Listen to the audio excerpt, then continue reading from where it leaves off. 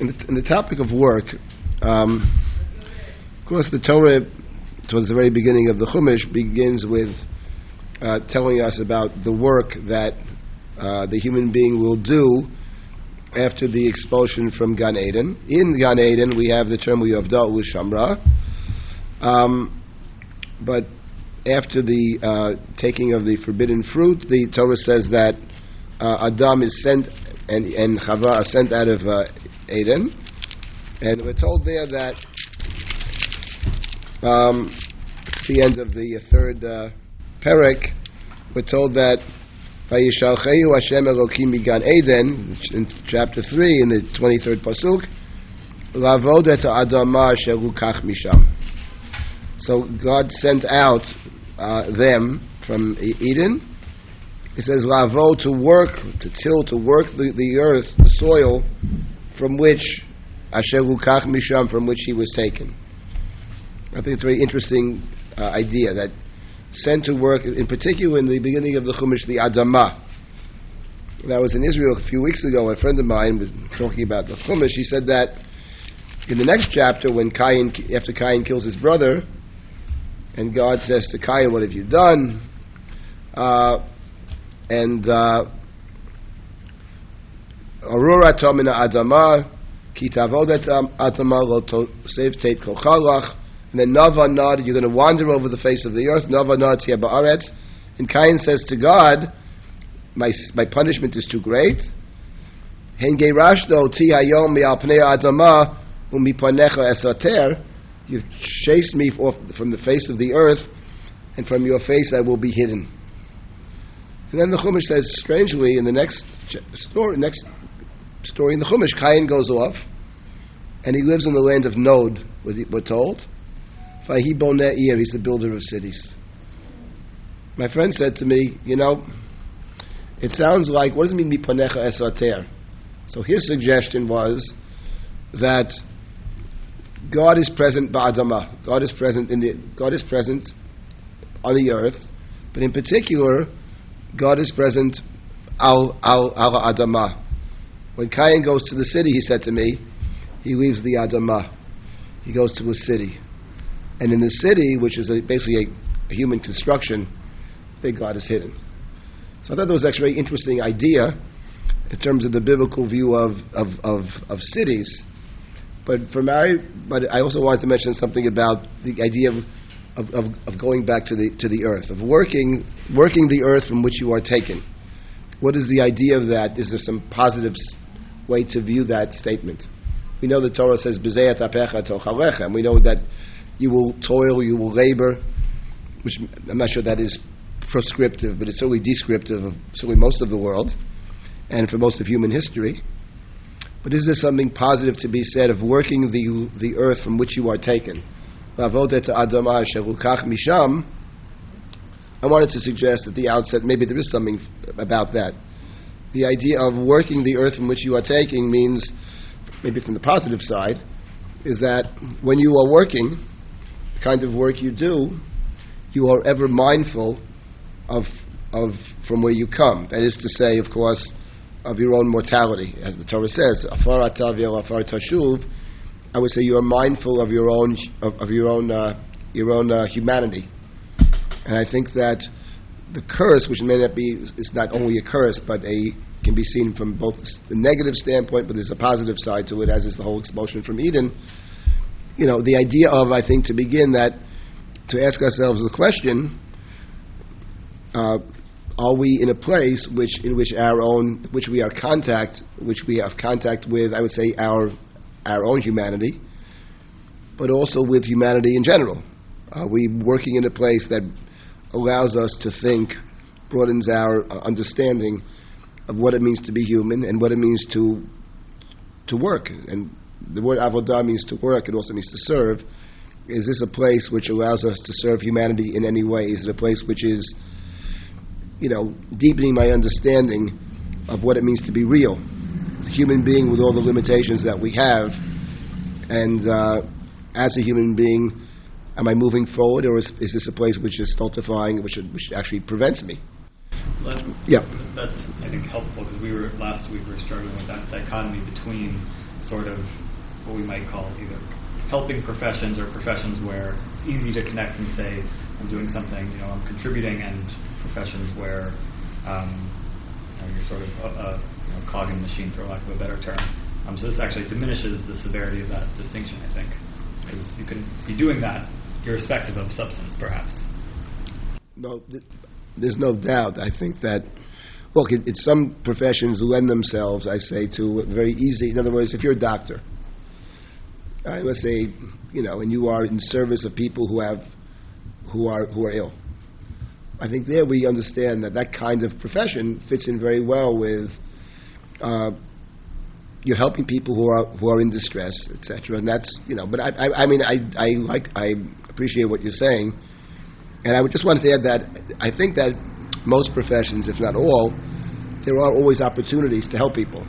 I mean, if you have a particular expertise, you can be an accountant. You can help people enormously, and you can help them solve all kinds of financial problems they may have, help them plan. Those kind of professions, I think, certainly lend them to. There are other professions which are not glamorous, but if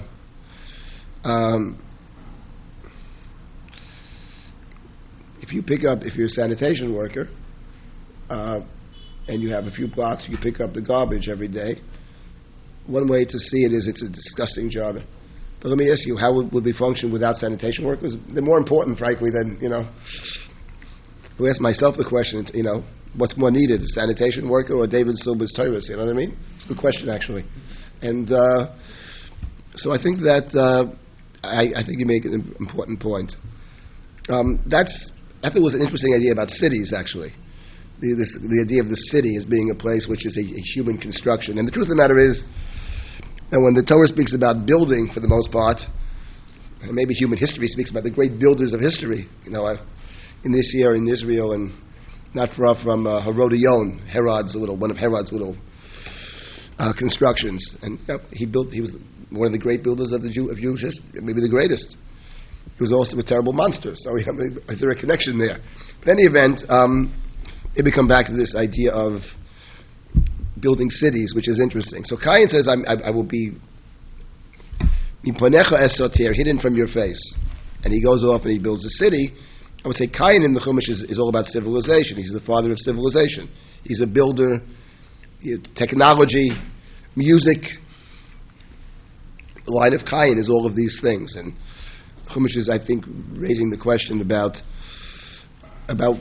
human creation, to what extent it can be in the service of humanity, the service of God or not. That's really a related question, but not what I want to focus on this evening. What I wanted to focus on is the text piece of the Chumash that is in the middle of Sefer Shemot, which is about the man, actually, the story of the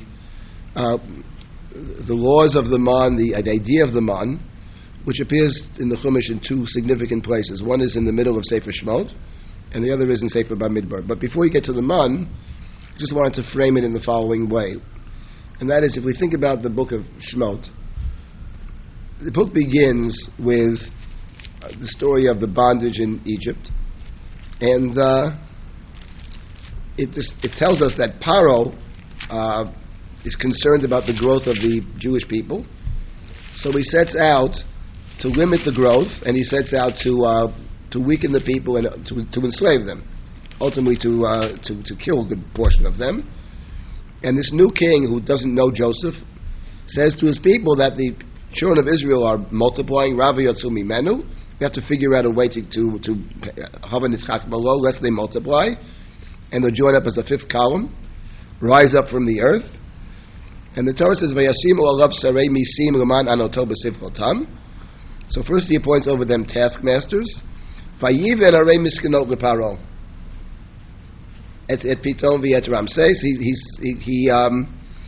they set over the taskmasters to oppress them. They built. Here they translate garrison cities, or maybe the store cities that we translate for Paro, and the Torah mentions Pitom and Ramses. That's but it doesn't work. Even if they're oppressing them, Israel continues to flourish, and then they take the next step of beginning to try to kill the boys and kidnap the girls. That's the idea, and that too seems to be thwarted to some degree, and that's That's the story in the beginning of Sefer Shemot. So we hear the book begins with building, and it begins with work. The word avodah appears 5 times right in the beginning, right? Vayavidu Mitzrayim et bnei Yisrael befarech, vayamor et chayim ba'avodah kasher b'chomer uvuvenim b'chol avodah b'asadei kol avodatam asher adu b'hem befarech. Get back to the idea of parech later in work, which is very important. But here we have the idea of avodah. It starts with inui, and then it segues into avodah. Inui and avodah, we read it last week in the Parsha, are 2 of the 3 covenantal terms. Promised to Abraham about the land. The preconditions to possessing the land are to be enslaved and to be tortured. Inui and avdut. So the question is, and that's how the book begins. The book ends with work. In fact, it ends with building. In fact, 12 of the last 15 chapters are all about building. This is the Mishkan. The instruction to build the Mishkan, the building of the Mishkan, it's a building project. And I think good way to begin this is to ask ourselves the question, what is the difference between working for Pharaoh and working to build the Mishkan? What is the difference? What differences emerge from the Chumash? And once we get that frame, then I think it would pay for a little bit to look at the Mon story, which is also about work, about going out and gathering. The Mishkan, it strikes me, and I'll just say a couple of things, and please, if you have other ideas or whatever, speak up. It strikes me that there are several important distinctions between the Mishkan on one hand and working for Paro on the other, and I think these ideas may be relevant to our different situations. Yeah. Which is that, maybe there are a few, but you sort of get the feeling from the slavery in Egypt that everyone had to do the exact same task, no matter what. Right? It's all talking about very, very common about last week. There's no individuation at all, apparently, in the work that's done. I mean, it's part and parcel of enslaving, right? And that's right. While the Mishkan, you get the sense everyone's sort of donating their own, whatever they can bring to the table. Right. Okay, right. So I think you made two different points. One is that in the Mishkan, there's an emphasis upon donations. In fact, you look at the Mishkan, one of the key words in the Mishkan is the Hebrew word nadav or nadiv. Nadiv leiv, nidava baboker. So there is a sense of voluntary. Actually, the entire Mishkan is essentially done through voluntary contributions. That right away is a difference. That's number one. Number two, you make a second point. And in the Mishkan, there seems to be an emphasis on different people doing different things. Prophet Betzalel and his little crew, there are the men who do one thing, the women do something else. Maybe the Nesiim are helping. So it's basically, it's an individuation, as you call it. People have an opportunity to do to do their own thing, as it were, all in a voluntary basis. Outside of the half shekel, there's no mandatory contributions. And it's obviously, there's coercion. Vayavidu Mitzrayim. Okay, those are maybe 2 points. Yeah. Isn't there coercion in a way by God also, like this Adon and Ebed still? The idea of the even if it's artisans who are helping design and create the Mishkan, I mean, they're unpaid, and it's labor that is expected from some group of people. I admit I certainly don't know like the specifics like Jonathan, but it seems to me like there is actually some level of similarity. It is forced labor, perhaps labor that we're more happy to do because we're choosing the God that we're serving as opposed to being whipped up and down a pyramid. But I think that there is a similarity in how the service is applied. Well, let's put it this way. It's certainly true that God commands us to build a Mishkan. That part is certainly true. It's also equally true that it makes it very clear you want to build a Mishkan and ask for volunteers. I guess you could raise the theoretical question, what if there are no volunteers? But it turns out that in the Mishkan they have the opposite problem. There are actually too many volunteers. The Mishkan has the problem of too many people want to contribute. I think that's very striking. And Moshe has to issue a kol b'machane, as it were, to stop giving. But I think John's point is that there's no sense that you have to do X. You don't have to do anything. it's true that at the end of the day, and I think you're making a different point, which is very important, and that is, it's what God says later in the Chumash. Avodai heim asher hotzeti otam me'eretz Mitzrayim. They are my slaves, says God. So that I don't dispute that. I guess my question is, what is the difference between God's servant or Pharaoh's servant? And yes, there's no specific command to any individual person, I'll tell you if they have shekel, that they must contribute A, B, or C. It's put out there, but the community in its totality has this obligation to build the Mishkan. Yeah, what else? There's really two types of avodah that we see in Breshit. There's Adam Chava put in the beginning of little with Shomer, right? And then there's the Putnam, the dad avodah. So there's that sort of generative avodah. What is bad about? Let me just say first of all, there's the hard. The word parech. Let's. First of all, let me just point out that in the Mishkan, without doing a systematic analysis of it, the word avodah does appear in the Mishkan, but more often it's the word melacha, which is very striking. So there's melacha. Sometimes you have that melekhet avodah, a conjunction of the two, but for the most part, the preponderance of times it's melacha in the Mishkan. It's always avodah when it comes to paro. You say that one is harder than the other, and I think is where I wanted to take this. Clearly, the Torah says the word parech. Whatever parech means, we'll get to one. There are several possibilities as to what parech might mean. I'll get to one of them in a minute. But there's actually a different question here about the avodah, which I think is a very important question and very relevant to everybody here, for sure. Which is, Paro is interested in making them work. Paro is interested in these store cities. So if you go to work in the morning, you wake up 7 in the morning, you go in, what are you doing? I'm here to build the store cities of Paro. But I think it turns out in the Chumash that actually he doesn't actually care about the store cities. The reason I say that is because later in the Chumash, there's a story after Moshe is recruited by God to take the people out. So Moshe goes to Paro, I think it's Parakeh, and says to Paro that our God has appeared before us, the God of the Hebrews, and God, our God, wants us to celebrate with God in the desert, which means bring sacrifices. Therefore, please let us travel 3 days into the desert. It's on page chapter 5, page 121, Parakeh, Pasuk Hey, Gimel, I think. Let me see. Pasuk Gimel, yeah. And we have to do it lest God strike us down, Dever or Becharev. Moshe says to them, what are you bothering the people for? Lama Moshe v'yaron tafriya tami ma'asav l'chu l'sivlotechem. Vayom Paro, hein rabim atem ata amaretz. There's so many of you, says Paro. Vishbatem otam misivlotam. You would cause them to stop working. Then Paro gives his commands. He commands his taskmasters, you know what?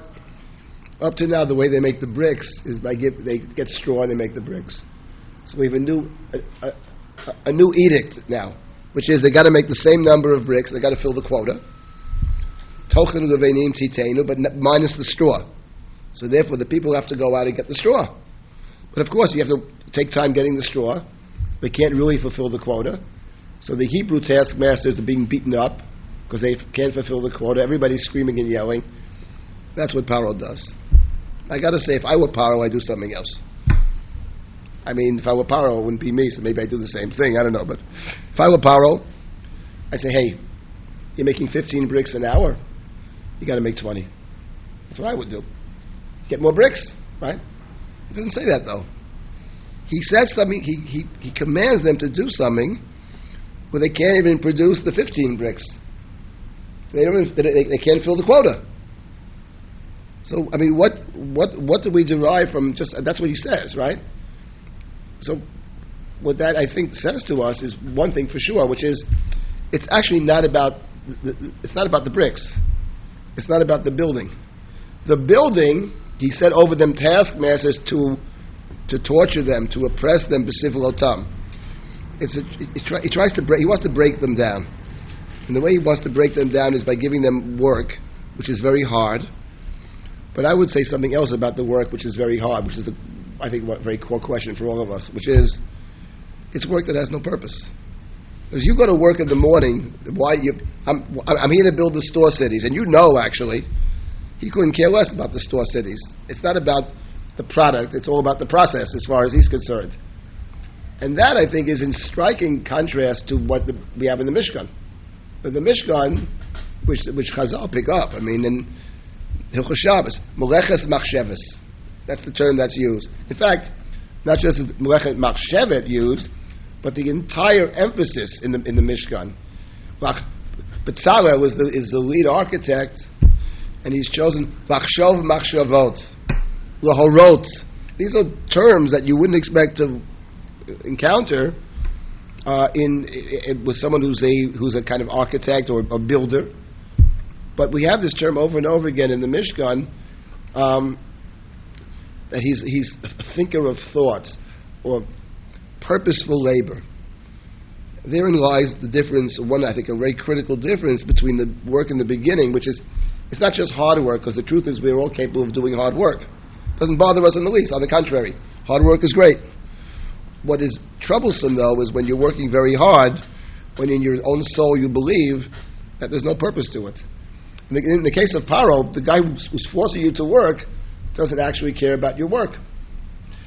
Yeah. Making another suggestion, though, the fact that it says Hein Rabim Ata. There's so many of them. Right. Maybe think about the employment rate, right? Like, I actually need their productivity to decrease. I need fewer blocks, because then I can have more slaves working for me. And that's an interesting contrast, I think, with the Mishkan, where, like you were saying, that they had so many volunteers, they said, no, we're good, stop volunteering. Where they could have said, okay, you know what, instead, you make half a panel a day, and you make half a panel a day, and you make half a panel a day, take your time. Everybody get involved in it and take your time. Whereas Pharaoh was saying, I have so many people to do this, I'm going to keep them all doing busier work and not, optimizing their productivity, and instead make it, keep everyone unnecessarily busy. I think ultimately it's the same thing you're talking about, but maybe a different angle to it. That it was like, this way I can have 1 million slaves working for me. I don't get the sense that his problem is keeping them all busy. I presume that if they're 2 store cities, he could have made another 2 store cities or whatever. I don't get a sense that that's the problem. I think actually what he seems to be saying is I can't afford this kind of thing because there's too many employees. It's one thing to give someone off for a week, but to give so many people off. Obviously that's not his real motive, but I'm saying that he presents it as there's so many of you, and then he says very importantly, how could I permit you to? Moshe wants them to serve God in the desert, but in Paro's languages, Hein Rabbi Mata Amaretz Vishpatem Otam Misivlotam. That language I think is in particular striking because it Hishbat Tem, to cause you to cease from work. Of course, that the root of that is the word Shabbat. What do you want, a Shabbos? He says. You want to take a vacation? When you work for Paro, it turns out there are no vacations. That's what he says. You can never stop working. That's very interesting. When it comes to the Mishkan, is precisely the opposite in spades, because in the Mishkan, one of the most salient features of the Mishkan is that both in the instruction and in the actual building of the Mishkan, each time the Torah appends Shabbat to the Mishkan, both in the beginning and Vayakel at the end, as if to say, I want you to build a Mishkan, but God is insisting that we not just build the Mishkan. God insists that actually there is a day where you don't work. Whereas when it comes to Paro, he insists that you must work. And it strikes me that something really to think about here, not in terms of the value of Shabbat, but in terms of, which is an interesting, but the relationship between working 6 days and resting on the 7th in terms of the work. What is the impact? What is the impact on the work of not working? To me, that's a very interesting question because it's clear that with Paro, he insists you can't stop. What is the value of actually stopping? What is this idea of the Shabbat? How do you see that? What do you think about it? It's an opportunity to recharge your batteries and maybe even to stop to have the time to miss what you're doing so that you can get excited to go back to work. Okay, so you're saying it gives you strength to get going again. It's a new beginning. Maybe it's also a time to evaluate what we're doing. When you stop, as long as we're involved in something, when you're involved in something, it's very hard to assess it. And, the assessing very often takes place only after you leave something, either permanently or temporarily. Sort of like when Yaakov is talking to Lavan, yes, you abused me and you enslaved me, but it's only when he gets home that he can send a message to his brother Esav in Lavan Garti. It was never my place. But when you're there, it's hard to evaluate it. So the idea of stopping then, maybe, apart from what you're saying about giving us the energy to pick up and to do it again and not falling into these patterns but it's also perhaps a way to evaluate and to assess what we're doing, which of course will be the last thing in the world that Paro wants. I mean, in fact, it's interesting in the Chumash, as a small aside, that Israel for the first time cries out from the labor, as we're told, after the king of Egypt dies. If we see the cry not as simply a groan of pain, but in some sense, consciously or unconsciously, a kind of prayer, it takes place when the king of Egypt, when there's a stop. When there's a stop, that's when, it's like sometimes a task you don't like so much, and then you get a vacation, and sometimes people don't come back from the vacation. You know what I mean? I know someone like that. Vacation is like, I can't go back, because you begin to assess what it is you're actually doing. So it strikes me that the book of Shemot, in any event, this book of redemption, which begins with building, it ends with building, but it strikes me that the bookends are all about the difference between working for God on one hand and working for Paro on the other. Yes, your point is well taken. The Torah says we're still God's servants, Avadim, the Torah says in Vayikra, but it strikes me there's some very salient differences. I did want to mention one point which is very interesting. Came across a few years ago. A lot has been said about it, which is that the work that Paro inflicts upon the Hebrews, the Jews in Egypt, is called Perech or Parech. Vayavidu Mitzrayim et bnei Yisrael b'farech, right? Eit kol avodatam asher avdu behem b'farech. So many years ago, I came across the question: what does Perech mean? Because one interpretation means crushing labor, crushing work. Came across several years ago an interpretation that related it to something called pirchu, which is the ancient Near East. Pirchu meant that you give someone work, let's say a free person, you give the work of a slave. You give the work to somebody that is inappropriate. I found it extremely interesting because the Medrash actually, when it talks about parech, it talks about giving men's work to women and women's work to men.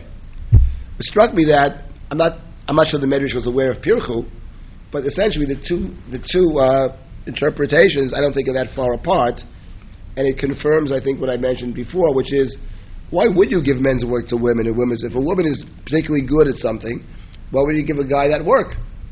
That makes no sense. If I have a company, I would everybody do what they do best.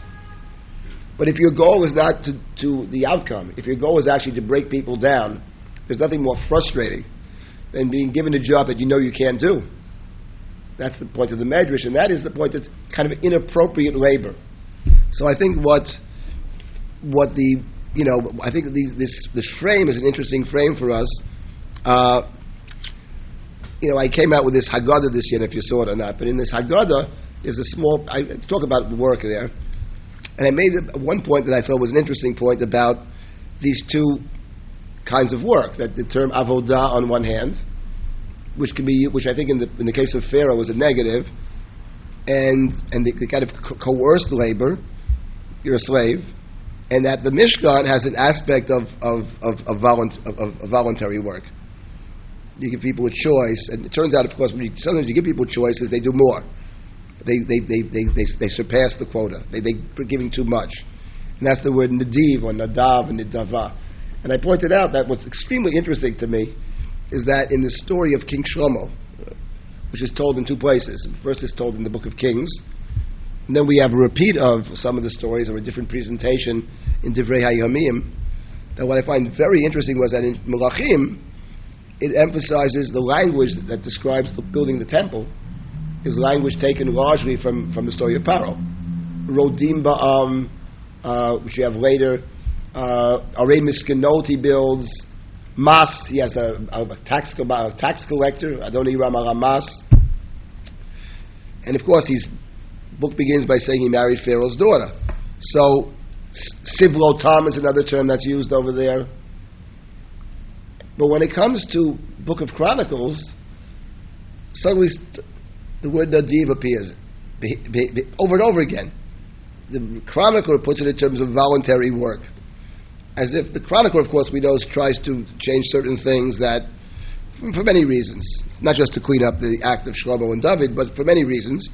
That may be one of the reasons. But in any event, it struck me that Divrei HaYomim was extremely sensitive to this point, that it bothered the chronicler that the temple is built through forced conscription, by making people do something, which I think is problematic from many standpoints. Forcing people to do things they don't want to do, which is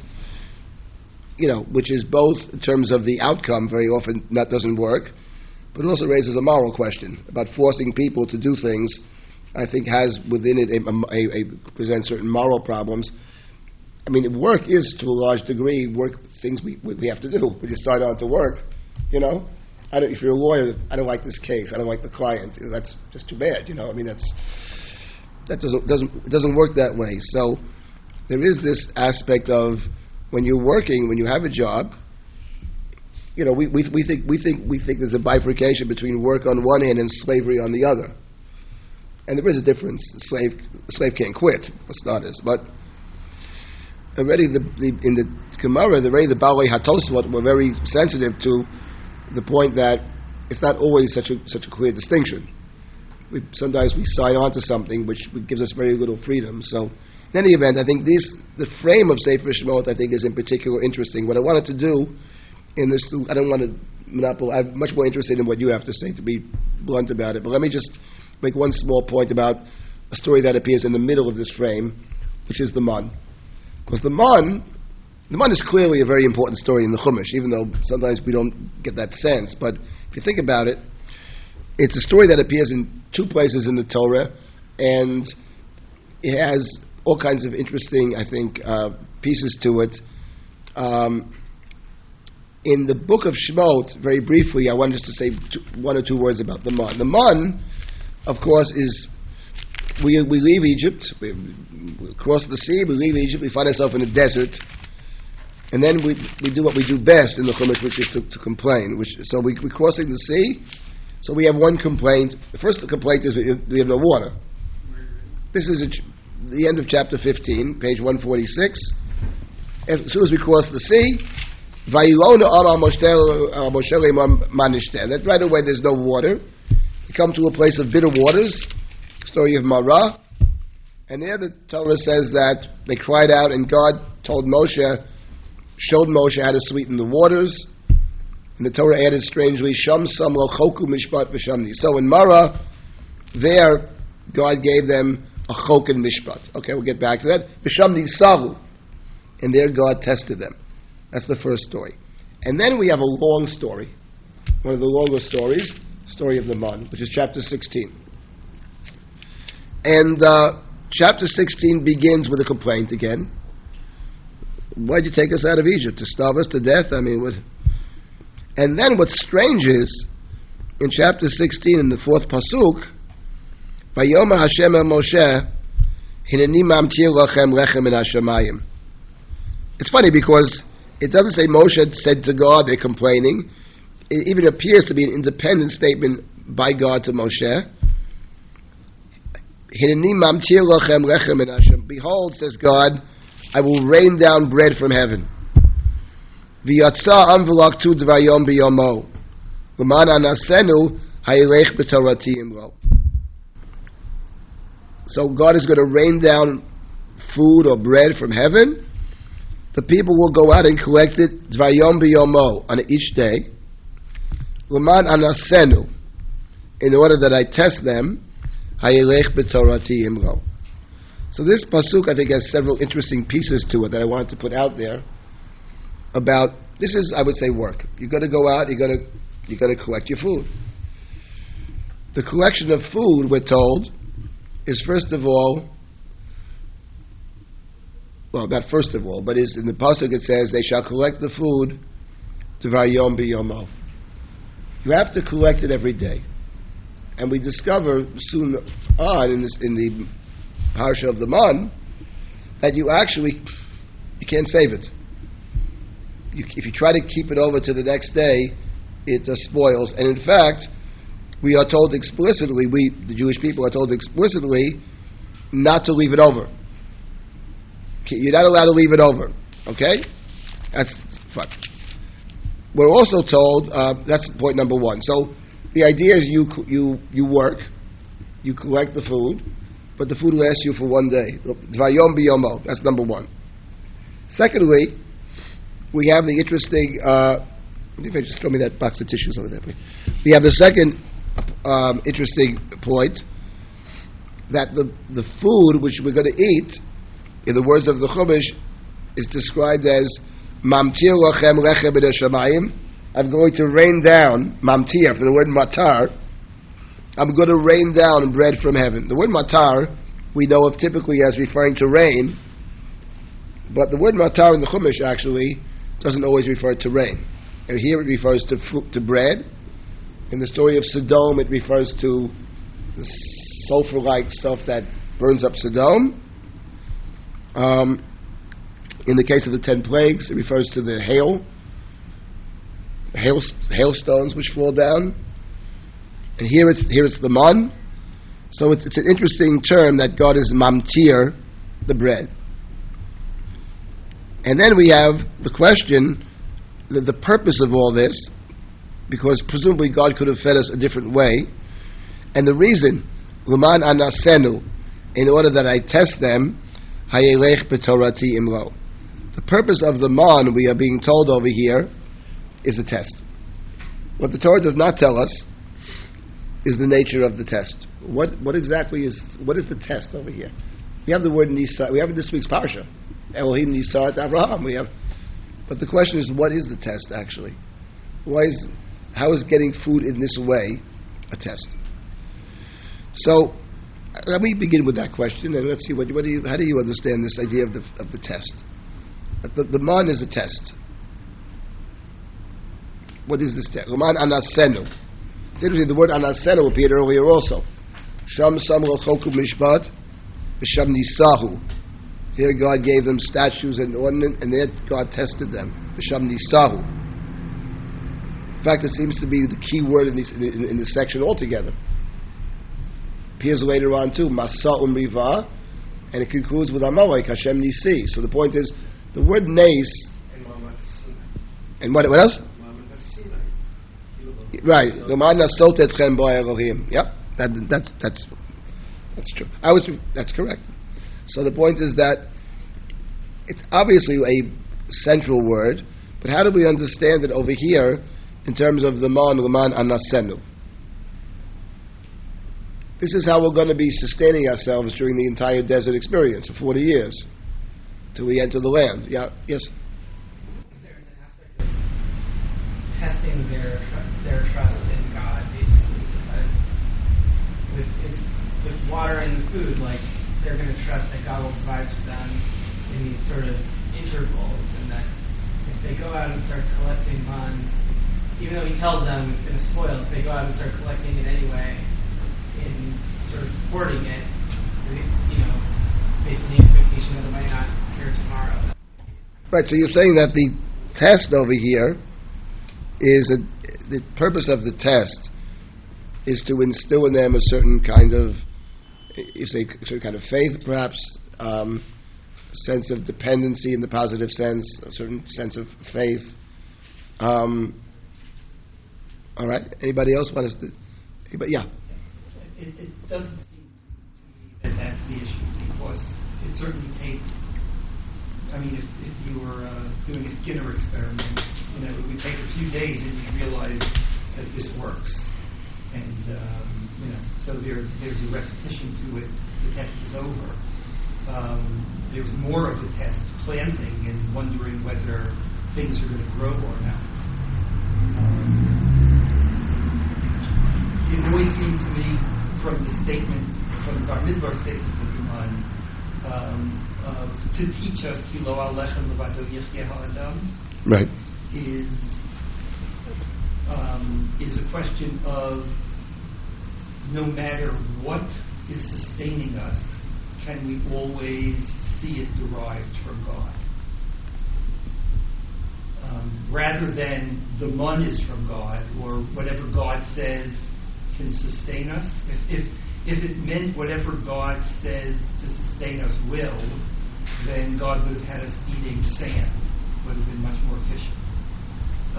But the question is, can you see yourself sustained day in, day out, every day for the rest of your life by God's will, not your own will and not your own effort? That to me was the test.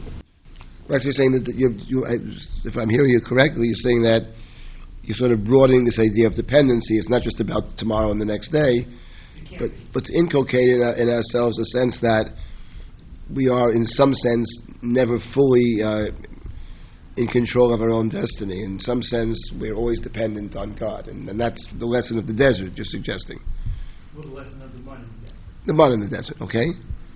Anybody? Yes? It kind of inverts the tradition of Bereshit. The test here is whether we're okay with not seeing it as the product of our labor. We're precisely. Mm-hmm. Right. Well, the point of the matter is it's all irrelevant. Whether you see it. Right. I mean, you think it's not a test at all. It's great. To have. Right. But then when you go into the land, the point of the matter is when you go into the land, how do you feel about, is it kochi v'yotzim yadi, or are you reverting back to reliance on God? Well, what is that? It seems to be the real test, right? This is So why is this test? I mean, it doesn't seem like it seems sort of. Right, but ultimately all of this is not for now, it's for later. Something to do with things like a lesson, like a training. Yeah, it's a training ground. Training exercise. Yeah. Anybody else have a different suggestion? Rashi had a different suggestion. Rashi has a totally different suggestion. Rashi says that the test, says Rashi, Rashi's by the Hayelech b'torati imro, will they follow my Torah or not? So Rashi, and this is, I think, typical of Rashi in general, often true of Rashi, that Rashi says, will they follow my Torah or not, says Rashi, will they follow the mitzvot associated with the man, which there are two. One is, they go out and collect the man every day, but later on there are two different commandments associated with the man. One is not to go out on Shabbat. You get only on Friday you get a double portion, but on Shabbat you can't go out and collect. So the Shabbat is here centrally in the man, which is very interesting because it's centrally with the Mishkan, and it doesn't exist with Pharaoh. But the other point, says Rashi, is not to try to hoard it, not to leave it over. The test is, will you follow this? I'm giving you the food, but you have to obey my rules about the food. Got to follow the rules of the in terms of your work. There are certain rules what you do and don't do, and these two rules for Rashi are the test. I mean, according to Rashi, I guess we flunked the test because at least some of us, because some people hoard it, and some people go out on Shabbat as well. So we didn't do such a good job on this test. We got maybe a C- or a D. I don't know, but that's what Rashi says.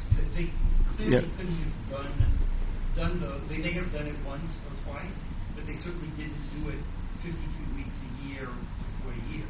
I mean, clearly, right. Right. So maybe that's teaching them, that the limits or the restrictions that come together with, it's learning the rules of the workplace, one might say, what is appropriate, inappropriate. But maybe it also relates to your point. Ultimately, if God is giving us the food, we have to abide by God's rules, because after all, God makes the rules. It's God's stuff to begin with. The first interpretation, which has to do with not the specific rules, but rather, I would say, an inculcation of certain values. The dependency in the narrow sense, or as Joe suggests, dependency in the larger sense that everything is dependent on God in one way or another. That's basically what the Ramban has to say. And it's funny, Rashi and the Ramban actually have the same fight about the previous Nisayon as well. It says that they came to the place of bitter waters, and Rashi says, and the Torah says there God tested them, and Rashi, Sham Nisahu, Rashi comments that in Mara, following the Gemara, we got certain rules, we got certain laws. Choku Bishpat. What is Choku Bishpat? Rashi says it means the laws, this Chukim and Mishpatim. That's it. The Ramban says no. Choku Mishpat doesn't mean the laws. It means the way, Chok is the manner of doing things. Chukot HaShamayim. It means God is teaching them how do you live in the desert, how do you get water in the desert, how do you accommodate in the desert, how do you live in a place where there isn't everything, how do you function in this. That's the Ramban. So it's very striking actually. This is not about Rashi and the Ramban, but in general there's two different approaches to everything. For Rashi, it's about the rules. It's always about the rules. The whole Mishkan is a b'di'evet, says Rashi. It never should have happened. It's after the Ramban says, what are you talking about? It's the goal is the purpose is this. The purpose is to live the holy life, says the Ramban. The mitzvot help you get there, but they're not sufficient. You can keep all the mitzvot and be a bum. It says Naval B'Shut HaTorah. So they're necessary but not sufficient. And Rashi seems to have a different point of view. Just do what you're told to do, follow the rules, and the other stuff is. He's not opposed to it, but it's essentially the focus for Rashi is always mitzvot. Torah for Rashi is the observances, the commandments, etc. The Ramban takes a different point of view. But in terms of our issue over here about work, okay, so I just wanted to raise a couple of questions here about work, about its,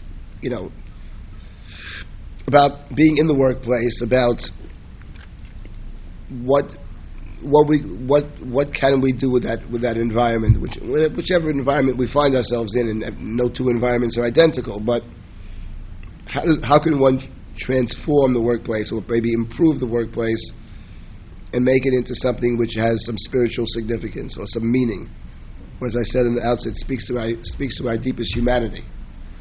And it strikes me that there are several interesting issues that the Chumash is raising for us.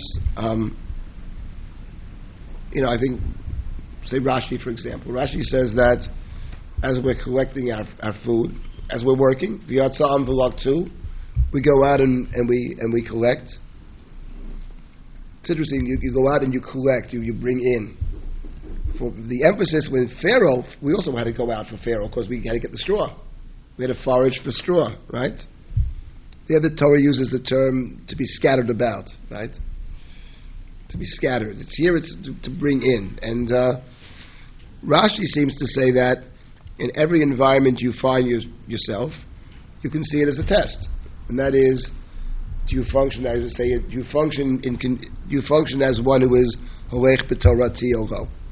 Every workplace has all kinds of challenges, and the question is, can you maintain a certain integrity?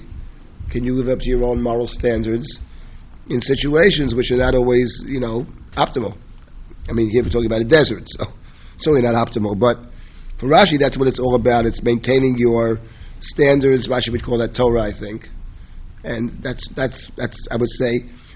But one can approach the workplace as, I suppose it's not optimal for some of us, but one can approach the workplace as a kind of testing ground. As a testing ground. You work to make a living, you work to support yourself, you work to support your family, whatever it is, whatever the goals of work are, you work to allow yourself to do other things. But then the question is, this place that we find ourselves in for a good portion of our day, can we, and it presents all kinds of challenges. Every workplace presents its own challenges. And the test then, for Rashi, in following Rashi's spirit of Rashi, I don't think we have to construct that in a narrow sense. It's not, can I get kosher food? This is not the problem of work. Can I find a kosher restaurant? You know what I mean? But it means in terms of the interactions that we have at work. all kinds of interactions at work with our bosses, with those who work with us, with those who work alongside us, with those who we boss around, and whatever our situation is. All of those relationships present all kinds of pressures, challenges. So one way to understand the test of the workplace as a testing ground. I'm not saying it's optimal, but I think that there's something to that, and that it's a kind of opportunity for us to hone our own, moral sense and and there are always reasons at work. There are terrible pressures sometimes, and it's tough to make good moral choices and to do the right thing. Sometimes the right thing is a very tough thing to do. So those, certainly I think that's one. Given that fact that we're all in different places, I think that we have all different challenges. That's one way, I think, to see it. But the other way, I think, more in lines of what you've been talking about, of, creating, I would say, it's kind of not the specific things that we're doing at work, but to build character, one might say. To build work builds character. That's what the Ramban is suggesting, and you've suggested it. Create a sense of dependency. Create a sense of. I guess the question for all of us would be: is there? I don't know what all of you do, and I don't presume to answer this question, but is there a way in which we can see our work as a place which actually makes us more model people? See, for Rashi, it strikes me as a kind of, can you find, can you find kosher food at work? I mean, I think that's not the issue of work at all, but, the issue is, that strikes me as, it's a difficult situation. You live in a non-Jewish environment. Work creates obstacles. The question is, the other way around, does it create opportunities for us? Is there a way in which we can see our place, our workspace? I think the question is a very important question. Everybody has to ask that question, but I don't have the answers to the question. And I want to raise one other question, and I'll stop this without, please speak up. But I want to raise a more underlying question, since it's, in the spirit of Talmud Torah, in the spirit of searching for the truth. There's something else about the man, which raises, I think, a very basic question for us, which is, the man is given every day. And this idea of, yes, it creates a sense, obviously, of dependency, and as Joe says, maybe it creates dependency beyond the man. Maybe it's a lesson, understanding it all comes from God. I got all that. But there's also something else about this idea of working and eating every day and not having the food tomorrow. And that is, I think, related to something else about the man, which is you can't leave it over. You can't. I remember when I was in Israel, one of the years I was in Israel, going back and forth, it was the Shemitah year. And I happened to be that year living in Alon Shvut. The rabbi of the synagogue is Rabbi Yosef Tzvi Rimon, very fine human being. He's known for his work with Gush Katif, but he also was a halachist who was preoccupied, one might say obsessed, with the Shemitah. He believes everybody, if possible, should keep all the laws of Shemitah. He's not in favor so much of selling the land of Israel or whatever, because but he understands that maybe there's no better answer. But in any event, in terms of our individual practice of people on this yeshuv, he's very much in favor of trying as much as possible to keep the laws of Shemitah. The laws of Shemitah, if you actually keep it, are not so simple. And one of the problems with Shemitah is that if you actually believe that Shemitah exists, then the produce that you have has a certain sanctity. You can't just throw it out. You have to be careful when you eat. You can't throw it out. Therefore, you don't want to leave anything over. I'm not talking about the pit, but the rest of it, you don't want to leave anything over. So I was at shul. A guy goes over to this rabbi and says to him, Rav Kook's heter, it's good for me, but he says, this is so difficult. Every time you eat, you can't throw anything out. So Rimon says to him, forget about Shemitah. Why should you ever throw anything out? His point was, it's a pretty good point actually. Why would you ever waste food? I mean, why waste anything? And the point I think over here about Dvayom B'Yomo, which is very striking, is basically in the desert, you're given what you need. That's the point. You're not given what you want, because we want many things. But actually, you're given what you need. The purpose of the food in the midbar is that you take what you need to live. That's what it sounds like. It sounds like either miraculously or some other way, everybody got what they needed. But you shouldn't take more than you need, because if you take more than you need, it gets wasted. And you're not allowed to leave it over. And if you take too much, you're going to waste it, because you can't save it. And therefore, you have to train yourself to take just what you need. And this raises to me a very basic question, which I'm not going to even presume to answer, but if you wanted, anybody can chime in on any of these issues, which is, why do we work in the first place? In other words, we go into work presumably to make money. That is to say, money is the currency that we use to support ourselves. I think the question we can ask ourselves is, why do we need so much money? We're spending all of our time to make money, and what is the purpose, actually?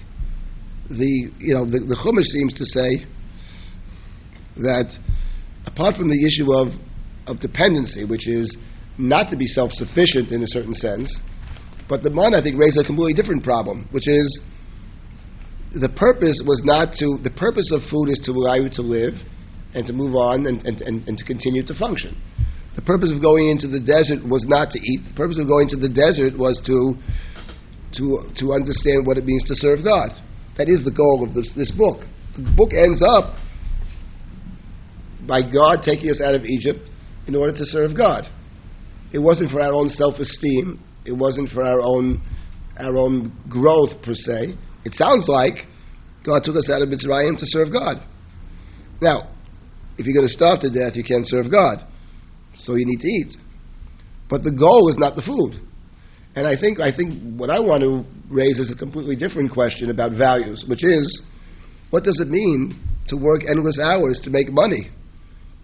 I'm not talking about the waste of time. I'm not talking about, but what does it mean to have that, if we're working, and it's not about anybody individual, but what does it mean in a society in which the goal of it is to make a lot of money? I mean, what does that say over here? What does that do to our souls, basically? I think that's the real question. That's the real danger to me of being in a place which the focus is on not just what we need, because we have needs, but what does it mean to amass, to spend that time amassing something that at the end of the day carries with it at best no value. It doesn't have a value. It's not negative or positive. It's what you do with it. But I think that is something that in this business, I want to make one last point about the man, why it's so important. The man, if you read the man story carefully, you see straight out, the man is not just about having food. It's not about food. The man in the Chumash is a revelation. God will appear. God Kvod Hashem appears, and the very man itself, the man is an omer. The omer is a term that's associated with sacrifice. Not leaving it over is a sacrificial term. The term mishmeret is a sacrificial term. There's something about the man that is a revelation. God is present, and that, I think, that's really the goal. That through our daily work, we are actually able to see God's presence. That's why it's framed. That's exactly where it's right smack in the middle of this book. I would say it's a revelation on the level of our stomachs, but it's a revelation, and it precedes the Mishkan. So this, I think, is the goal. Now, there is the dream and there is the reality of each of us individually faces, and many others like us, and we all find ourselves in different places. But I think that the questions, I'm more interested not so much with the answers. Personally, I'm interested with the questions. I think asking the right questions is very important. I don't think anybody can answer anybody else either, because each is in a different place. And so it's not about making judgments about the next guy. It's more about each of us individually. And I think in that sense, it's very democratic. I think someone who's a teacher, someone who's a social worker, someone who's a businesswoman, someone who's a computer expert, whatever it is, each place has its challenges. The idea that some professions are pristine, you know what I mean? I mean, the best example would be some of the academies across our globe, you know? supposedly dedicated to the pursuit of knowledge. But sometimes in these places you find a lot of backstabbing and a lot of pettiness. You don't expect it necessarily, but unfortunately, or within yeshivas, there are all kinds of fights, there are all kinds of issues. People are people. I think the question about purpose, value, about what am I doing, how am I spending my time, I think these are questions that the story of the man is raising in a very clear way. And, Dvayom B'yomo, basically. It's Dvayom B'yomo can be read in different ways, and one of the ways is this dependency on God, but also a devaluation. The purpose is not the man. The purpose is the revelation. That's all I want to say about this. There's more, but now let's hear. Yeah. Well, maybe let's start with work as testing ground or as a place of revelation. What do those tests look like? Do people encounter them? Last time we talked about entire professions, like sort of what side of the spectrum they're on. But I think within any job, and I would encourage also people like nonprofit work or even non-traditional work entirely, parenting. What do those sort of tests look like? Do you have any experiences kind of confronting certain moral hazards?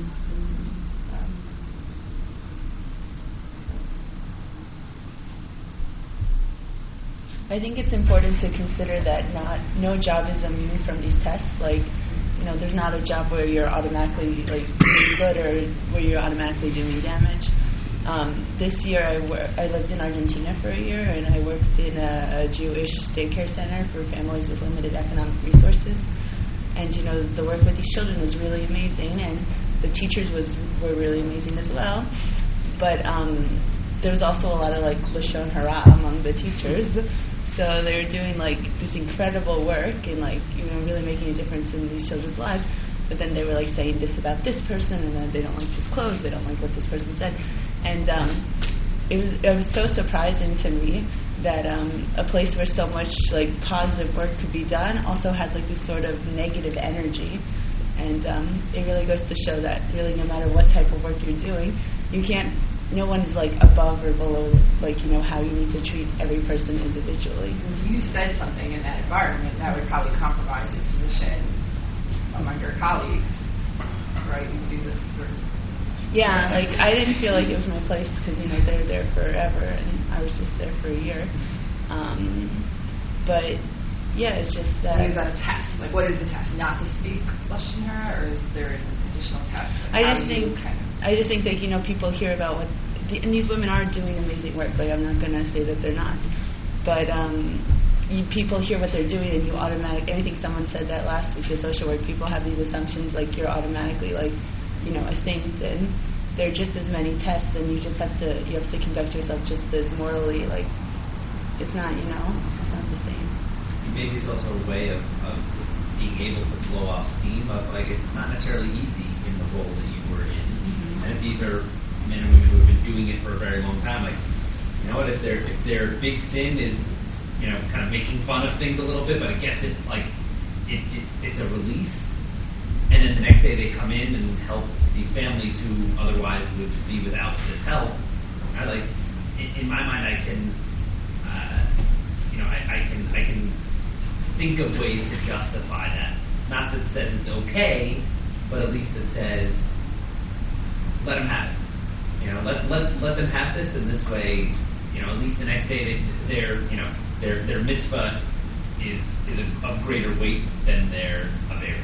But we don't really know, I think, in this world which mitzvahs are greater than which averas. You're absolutely right. And it definitely impacted the environment. And the children are so little that they don't realize, and the parents are gone during the day, so they don't realize. But I think sometimes people give themselves a pass, or you do all this great work, so it's not important. But I think it is important. It's an individual, that is their test, and they do work very hard, and they're probably not paid enough, and they don't get enough vacation. Let me ask you a question about that example, which I think is maybe everybody can talk to this. Let's say you had wanted to do something about this. Because there are other ways to blow off steam. You can go into the weight room. You can, run around the block. I mean, you don't have to. Was there somebody in your workplace that you could raise these questions with? Or was it sort of everybody's on their own? I'm getting a sense of talking to a few people that everybody feels they're on their own. I'm wondering, in these work environments, is there a person or persons that you can actually level with and say, I'm having issues with X, Y, and Z? Or is it sort of, are people afraid to do that? It's a delicate balance. I mean, some people, we say, okay, there's an open door to HR. You can go have a frank conversation, but some people don't want to be that person. It takes a lot to maybe cross that line to think that you're doing something for the benefit of others. Obviously, if there's a crime or something, scandal going on, like Penn State, for example, which is in the news, then there's actions that need to be taken. However, in this example, perhaps there is an idea that one can come up with in terms of broaching the subject with these people. At the same time, you being the foreigner, you don't want to alienate these people and saying, look, so the point is that there is a delicate balance. I mean, do people feel they're on their own with this problem? I would say that I would put some pushback on that and say, that's the true personal test. The true personal test is that, can you overcome this idea of, I might be isolated, but there's this ultimate humanity that I truly value and believe, and I might risk this isolation for something that I value is greater. And I think that people ultimately, some may isolate you, but mostly people end up respecting you for taking that step, because it's that whole idea of, you hear someone screaming and you say, oh, someone else is going to step up and do it, and someone else is going to take that step and help, right? Like, the true test is on ourselves, and how are we going to place these values? Is that fear of isolation going to outvalue humanity? Or are we going to say, no, humanity outweighs the fear of possibly being isolated for a limited amount of time? Because I don't think we fully isolate ourselves always if we're in the pursuit of humanity. Isn't there, though, also in our belief system, there is a concept of community? So, like minion, however you define minion, right? Like, you have to have a forum to serve God the fullest way, right? And part of living in a community is accepting the flaws in that community. But if the flaws of that community are breaking values that you hold at high ground, why would you want to be a part of that community, right? Like, if there's a community that is constantly breaking a value or a part of humanity that I value, why am I going to stay there? I'm just belittling and I'm failing the test of what I believe, and I'm pushing down my own beliefs because I'm fearing something, versus making a stand and saying, this is not right, and either I'm going to try to force this change in this community, or I'm going to find myself a new community to be a part of, because it's not healthy for me. That's not the test for me, right? Man was a test of the individual. It wasn't a test of the community. But in professions where, let's say, the underlying goal is something that's not like the accumulation of business as much money as possible. Like, if that's not, if your personal values don't dovetail with those values, then is that a time to just sort of stand up and say, I won't? Can you repeat my question?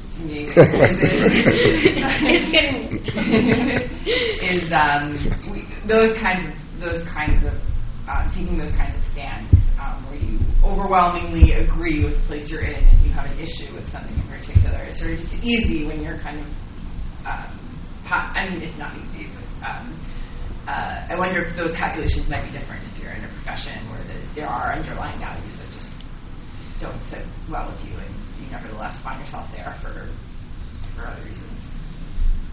such as we're alluded to. Well, I think it depends on what you value more. If valuing money is more important than valuing those things, then you're going to stay there. Because if working and valuing money, then that's what you are putting, which is not a bad thing. It's just how you prioritize your values, right? That money is channeled to tzedakah. And the cost of that is to spend 8 hours a day or 10 hours a day with people that you don't identify with, and the practices are not immoral, but worthless. Well, I'm not saying that you should stay there. I'm just saying that, so someone values money over the value of humanity or value of good qualities or whatever it is, and But they're the choosing. money is for humanity. What What depends on how they're using. Depends on how What if I'm they. the best pirate in the entire world?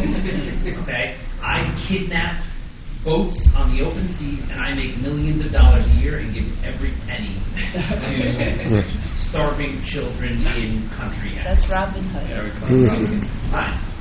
I'm a modern day but old school style. Right. Okay, fine. So that's what you value, right?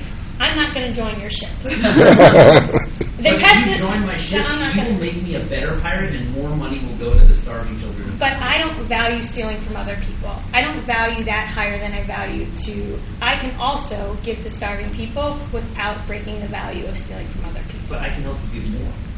But I'm breaking a value that I put above it, right? I am.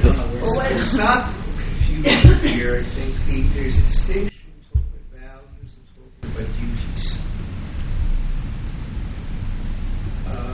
What I value is more or less a preference. It may have moral value, maybe some other kind of preference.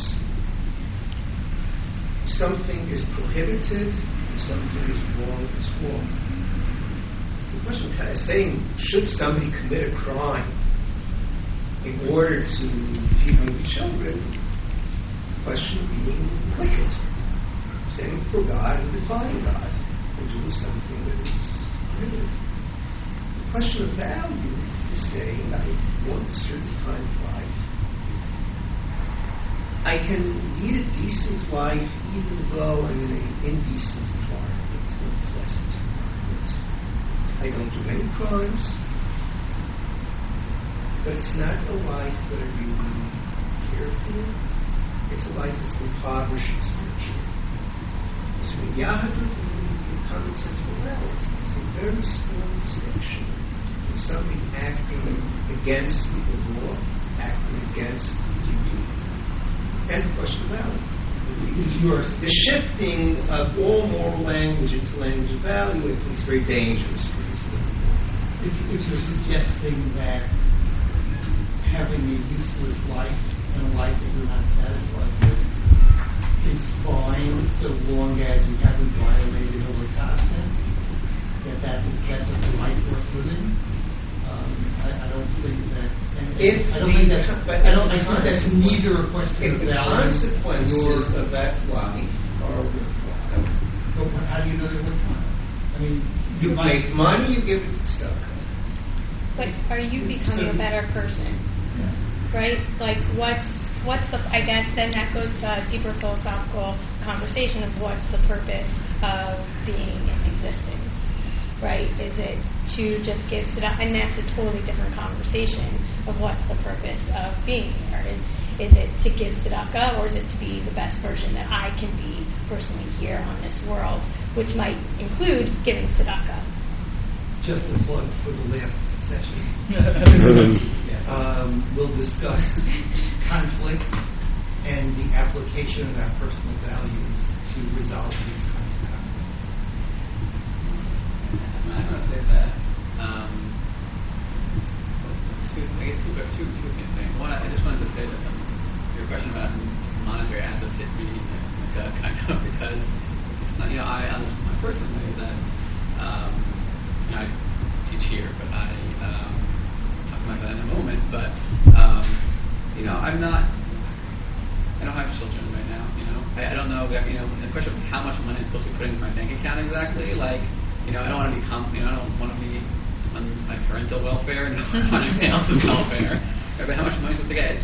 That's something to put out there that like it's something I really do think about. I have no idea actually how much money I'm supposed to have. In my bank account, exactly. Like what's a good amount to have an individual decision or community. My next point, thank you. My next point is exactly, next point is that this issue of individual communal, I think, is also a very big issue, because I thought about that in terms of my own career a bit, I suppose, but frankly, like, I went to this profession of like teaching, to be utterly frank, not to take a communal service, but because I did jobs where I did jobs I didn't care about, and I shot myself at night, so I couldn't do it. It's not my personality. I couldn't get through the day. I chose a career that I liked, and I think I'm contributing all that. But frankly, it wasn't fundamentally. I mentioned last week going to teaching so you could learn more. Right.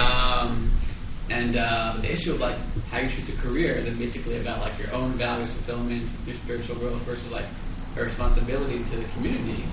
I don't know what the community is exactly. That's New York City, or that's the Jewish community. I don't know what it is exactly. That's a big. I don't know. So that's a big one. The man as an individual task. That's a very good point. I was really asking it a very different way. This is an important point. Yeah. When you make a decision how much money you need, there's a certain amount of money that you figure out you need for subsistence. If you're part of a community, you may have other economic needs. Right. Raising children, tuition.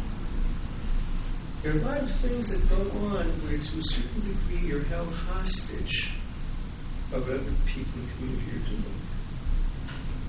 You can defy it. Okay.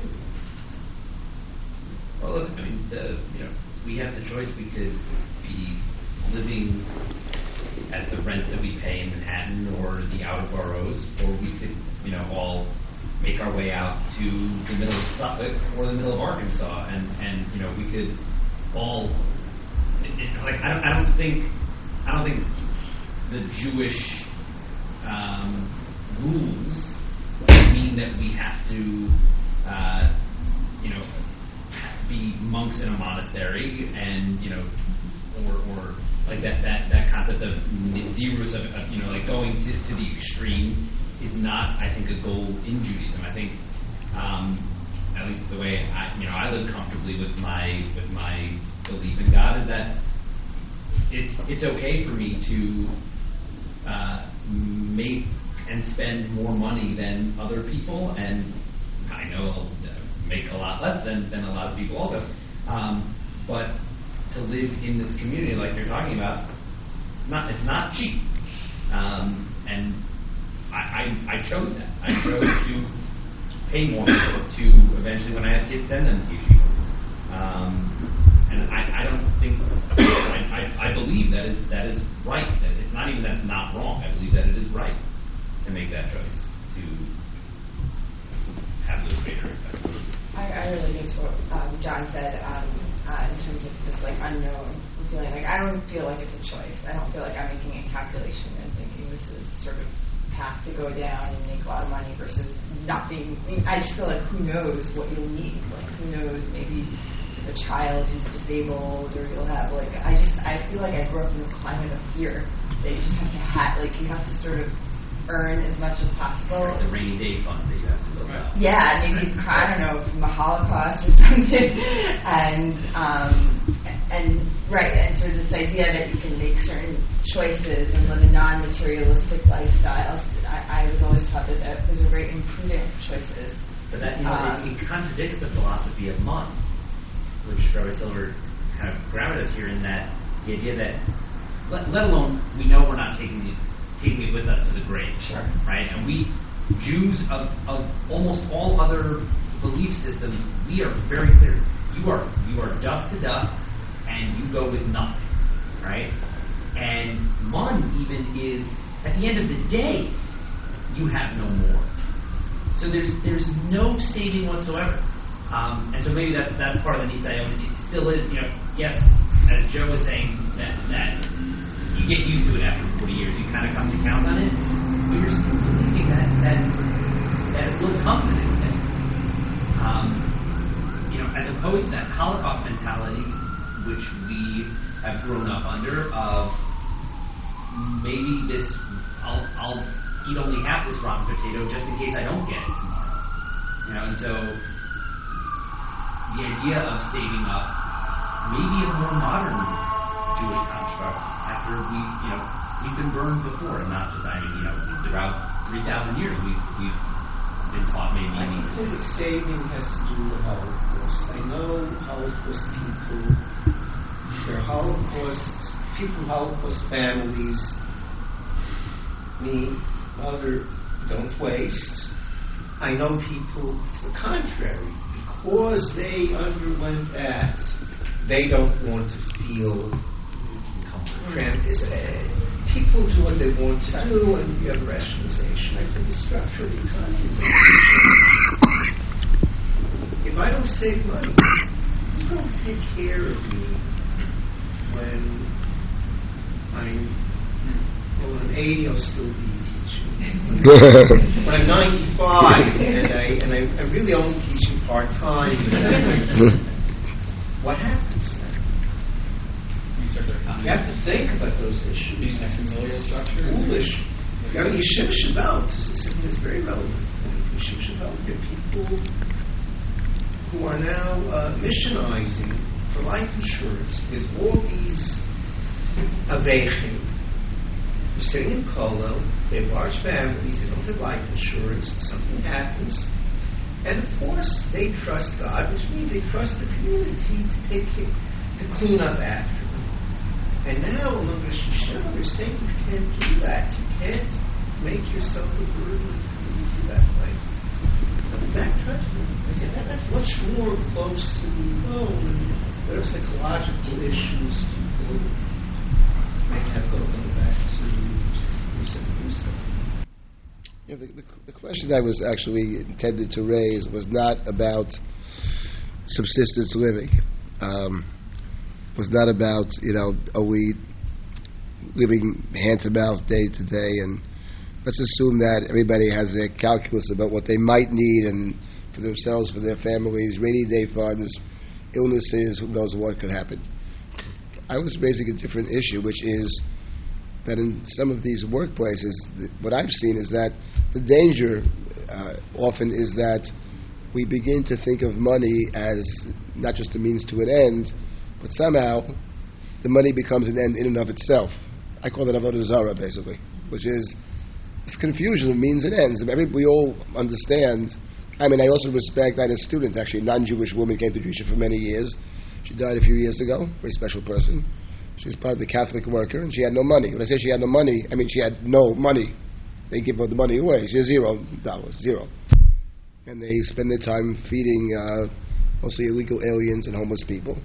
And she spent most of the day studying Torah and teaching it. She's a very serious religious person. Came to Jewish for many years. But I'm not talking about that. I have a lot of respect for that. But I'm not talking about that. Let's say we all have our calculations, what we might need, etc., living in a certain community and all that.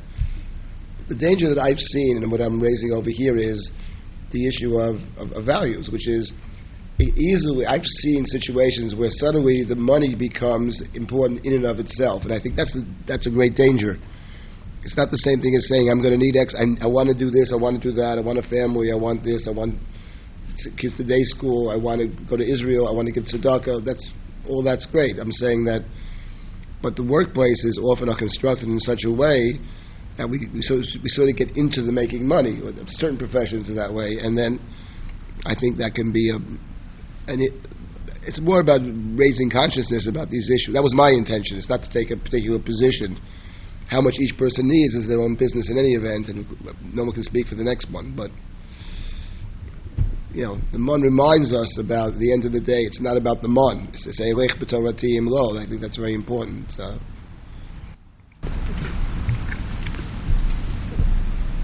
Yeah, I was actually thinking something similar, like all the things everyone was saying. We could account for our communal needs, we could account for, everyone at some point can't grade the teacher. You can make your best guess as to what you think you might need, and especially living in America, you have the opportunity, if you really want it, for the most part, to not make as much as you want, but you can get close to a point where you have enough for a fairly large rainy day fund. So the question is, why do people go so far overboard?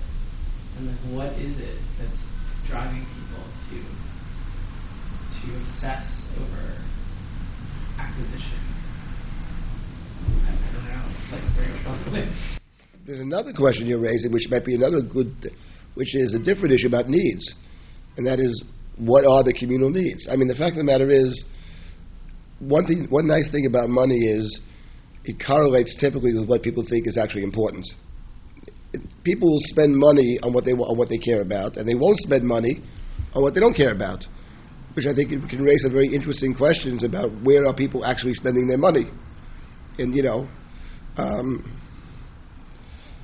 we're here on the Drisha, 65th Street. You can walk downstairs and buy a $7 cup of coffee here. Got to ask yourself the question: why are we spending $7 on I don't drink coffee, but why are we spending $7 on a cup of coffee? I mean, that's a trivial point, but the bigger point is, in terms of needs, it would not be a bad thing to discuss. What actually are the communal needs? Is Jewish education a communal need? I mean, must the school have a $10 million gym, etc., etc.? The cost of day school, where's the money going to the day schools actually? Is it going to the buildings? Do we need a fancy building? I mean, there are a lot of questions here about needs, I think, as well. That wasn't my intention, but I'm just saying that what's been raised here, I think, is very interesting. About what do we really need? And that is, the Mon does raise that question. What is a want and what is a need? And I think that's a good thing to think about, maybe for the future.